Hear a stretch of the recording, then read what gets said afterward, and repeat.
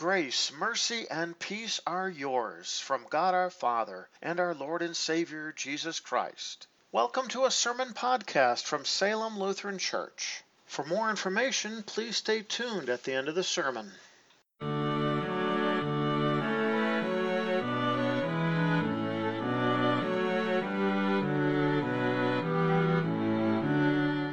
During this season of Lent, as we continue to focus on the suffering and death of our Savior, and certainly focusing on the fact that our Savior died for us to pay for our sins. With that in mind, let us open and give all praise and glory to our Lord. God bless your worship. Our first lesson for this second Sunday in Lent is found recorded in the book of Jeremiah, chapter 26, beginning at the 8th verse.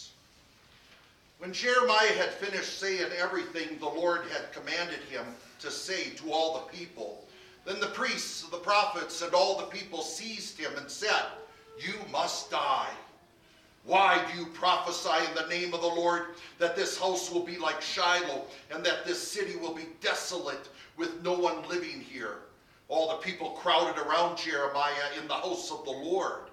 When the officials of Judah heard about these things, they came up from the king's house to the house of the Lord and sat in the entrance of the new gate of the Lord's house.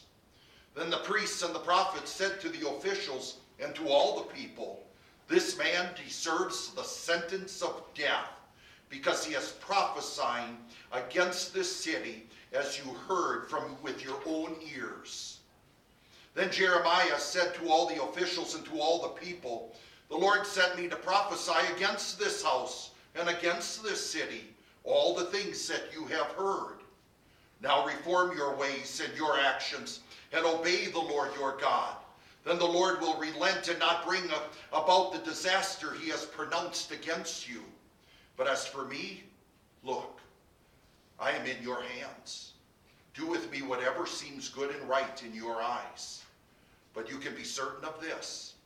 If you put me to death, you will bring innocent blood on yourselves and on this city and on those who live here. For it is true that the Lord has sent me to you to speak all these words in your hearing." This is the word of the Lord. Our second lesson is found recorded in St. Paul's letter to the Philippians, chapter 3, beginning at the 17th verse. "Brothers, join together in imitating me and in paying attention to those who are walking according to the pattern we gave you. To be sure, many walk as enemies of the cross of Christ. I told you about them often, and now I'm saying it while weeping. Their end is destruction, their God is their appetite, and their glory is in their shame. They were thinking only about earthly things, but our citizenship is in heaven. We are eagerly waiting for a Savior from there, the Lord Jesus Christ. By the power that enables him to subject all things to himself, he will transform our humble bodies to be like his glorious body. So then, my brothers, whom I love and long for, my joy and my crown, in this way keep standing firm in the Lord, my dear friends." This is the word of the Lord. Grace and peace to you from God our Father and from our Lord and Savior Jesus Christ. Amen. Our text for consideration is found recorded in the Gospel of Luke, chapter 13, beginning at the 31st verse.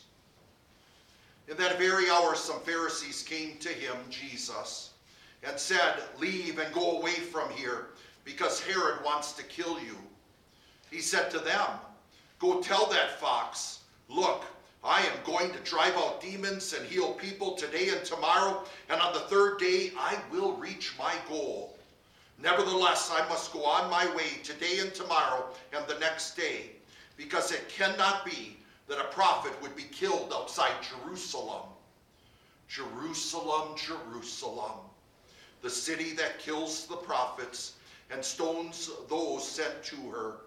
How often I have wanted to gather your children together as a hen gathers her chicks under her wings, but you were not willing. Look, your house is left to you desolate. I tell you, you will not see me until the time comes when you will say, "Blessed is he who comes in the name of the Lord." This is the word of the Lord. Dear brothers and sisters in Christ and heirs of everlasting life, it was actually last Sunday, and we were blessed with a little 3-year-old. And as I was coming up to get ready for the service, the little boy said to me, "Pastor, where are you going?" I said, "Well, going to go up and get ready for the service." "Why?" "Well, you know, we're going to have worship here very soon." "Why?" "Well, you know, we're worshiping and praising Jesus, and you know about Jesus." "But why?" And so one after the other, you would get those whys. And it was that why game. But see, what that little boy didn't know is, I'm going to be soon 59 years old, and you're not going to beat me in this why game, because I know the secret to the why game. I know how to get out of it. And even though I didn't use it on him, I was thinking in the back of my mind, I'm ready to pull out of my back pocket if I need to. Why not? And as soon as he answers that, then I can start to say, but why? But why? But why? I find it fascinating that when the Pharisees came to Jesus, as he made his way to Jerusalem, that they asked him to leave this area. And Jesus didn't play any games with them at all. And certainly didn't play the why game. But why? But instead, he was very direct and stern with them with his answer. Because what was important is that Jesus would end up in Jerusalem.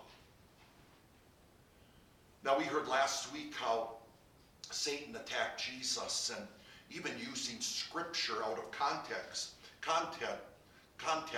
against Jesus. And yet, at the end of those attacks by Satan, we are told in scripture that Satan left for another opportune time. But if Satan can't come in through the front door, he'll certainly come in through the back door or from one of the side doors. He doesn't quit with his attacks. He doesn't attack by being one and done.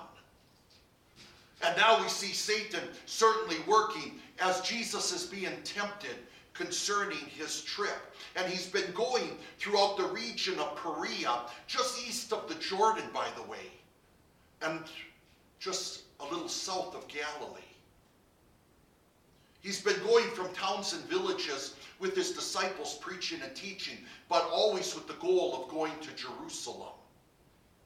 This Perea, this east of the Jordan, was the normal route that Jews would take, because if you went straight south from Galilee, you would have to go through Samaria, and the Jews avoided Samaria. So as Jesus was making his way, know this. This was the territory that King Herod had. He controlled Galilee and this Perea. Now, this is not the same King Herod that was involved with the Magi and also sent in soldiers to kill all the boys 2 years and younger in the area of Bethlehem. No, that was the father. This King Herod is King Herod Antipas. This is the son of that King Herod. This is the Herod that's going to be there and eventually become friends with Pilate. And will finally have an opportunity to meet Jesus. Remember in Jerusalem when Jesus finally arrived, Herod was the one who was eager to see him because he wanted to see Jesus perform some miracles. He had Jesus beaten and then sent back to Pilate. But did Herod really want Jesus put to death? I'm not sure. But the Pharisees were saying that. The Pharisees said, leave this, because Herod is planning to kill you or wants to kill you. Now, some would say that what the Pharisees are doing here is quite noble. They're concerned about his life and welfare, and really he needs to get out of this area where he can be safe. But knowing that the Pharisees were plotting and planning against Jesus, even joining along with the Sadducees, but also along with the Herodians, who were very favorable to Herod. One way or another, they were all planning against Jesus. More than likely, these words were spoken to get Jesus to move along a little quicker, to see him be at Jerusalem, especially before the festival of the unleavened bread, which included the Passover, to have him there before the large crowds would gather so that they could arrest him and end him. But Jesus was not going to follow this advice. Go tell that fox. And just like in the English language, the Greeks use that word fox in the same way. You cunning and deceptive man. Go tell that fox.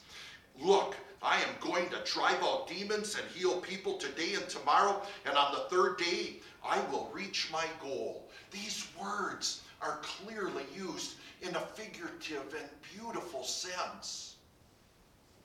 And yet, notice how specific they are. He's going to heal. He's going to continue to preach and teach. He's going to continue to drive out demons. That's all part of his ministry because it's all part of the plan. The plan from our Heavenly Father. To go and continue to preach and teach. And on the third day, I will reach my goal. It means that this plan will be victorious. Jesus is going to go to Jerusalem where he will suffer and die. That's all part of the plan.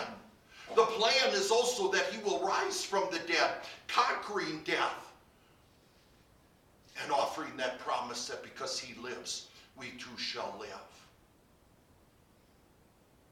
So this is a plan of victory for each and every one of us. Because Jesus wasn't going to Jerusalem to just simply die. Jesus was going to Jerusalem to die for the sins of the world. I can't say that enough. Jesus didn't go to the cross just to die. Jesus went to the cross to pay for the sins of the world. He paid the debt that we owe because of sin. He suffered the punishment that we deserve because of sin, our sins. He was without sin. He was perfect and holy. But he took on the sins of the world. And so when Jesus cried out, "It is finished," it was finished. The victory is won. There is no doubt. Heaven is our home. And the proof? His resurrection. So we don't have to live guessing and wondering or hoping in the sense of wishful thinking. Am I saved? We are saved because Jesus died to pay for the sins of the world and rose again. And he did this purely out of love. Truly out of undeserved love. The very undeserved love that we hear Jesus speak of when he now prays for Jerusalem. Jerusalem, Jerusalem. These are not words spoken because he's stuttering. These are words spoken that are completely heartfelt. He cared so much, like a hen who gathers in her flocks to keep them safe and to keep them near and dear to her heart and breast. And that's how Jesus felt about Jerusalem. But Jerusalem was not even worthy of that love. For Jerusalem was killing the prophets and stoning those who sent her. We just heard from Jeremiah how they were plotting and planning against him. He was called by God to warn the people and to call them to change their ways, to call them to repent of their sins, trusting in the forgiveness that can only come from their God.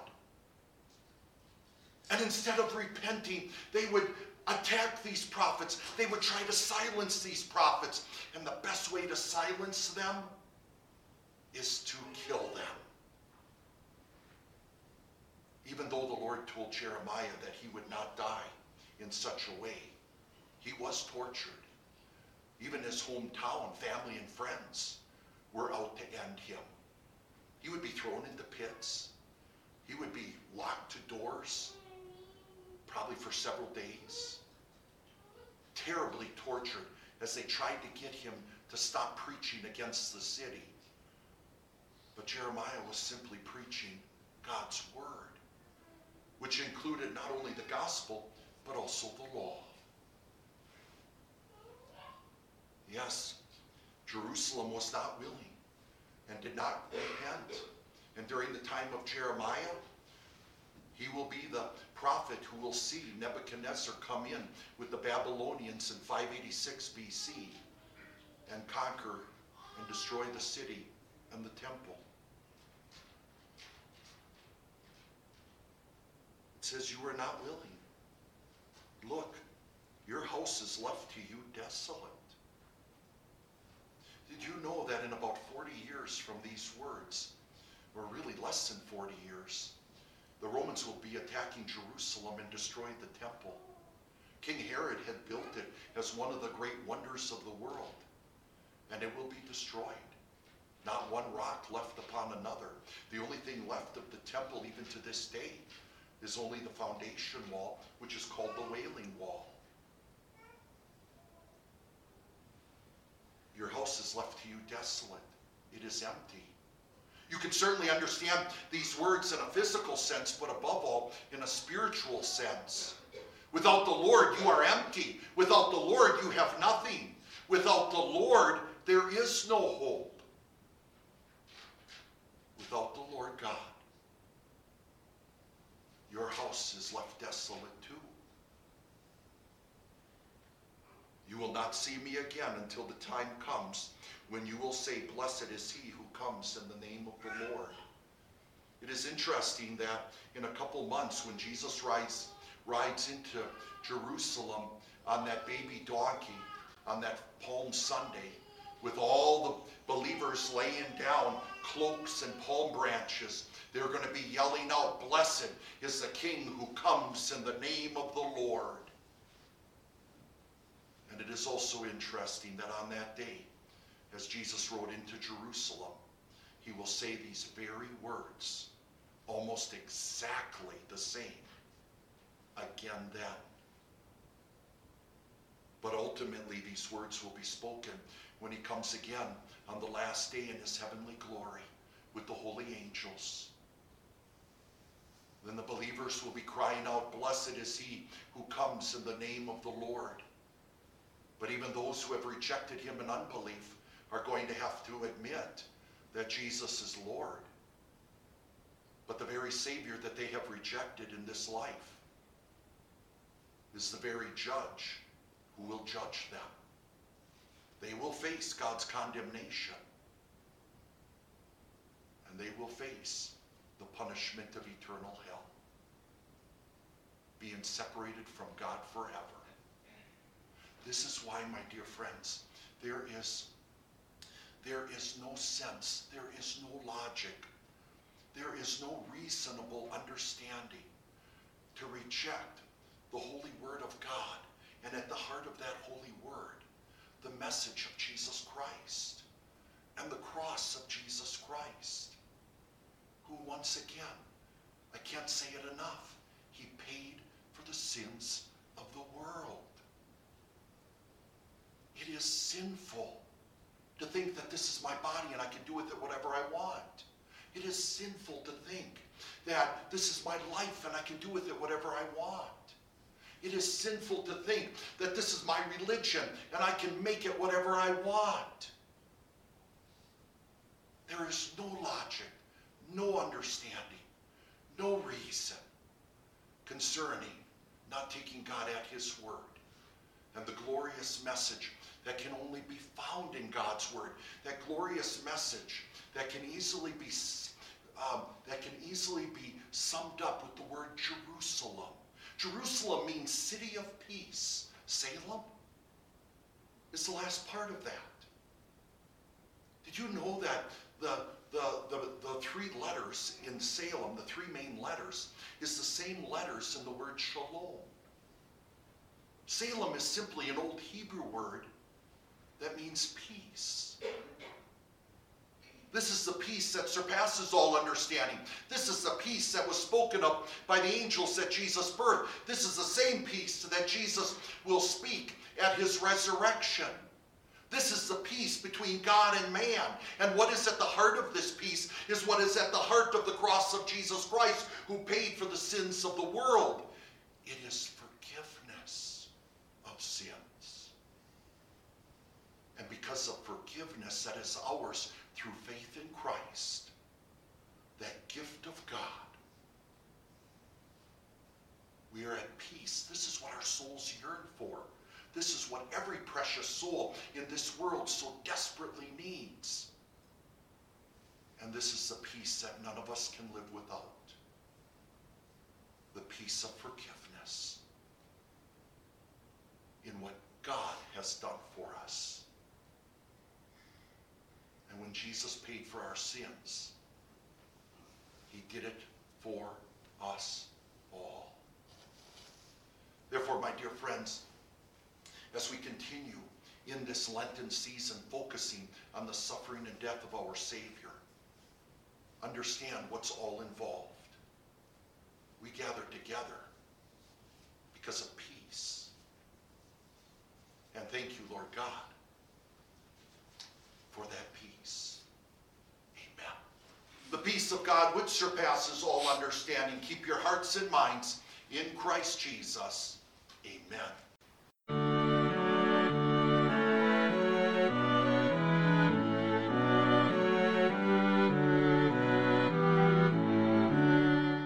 Thank you for taking the time to listen to a sermon podcast from Salem Evangelical Lutheran Church. If you have any further questions or would like to learn more about Salem Lutheran and its ministry, please check out our website at www.salemevlutheran.org. Once again, that is www.salemevlutheran.org.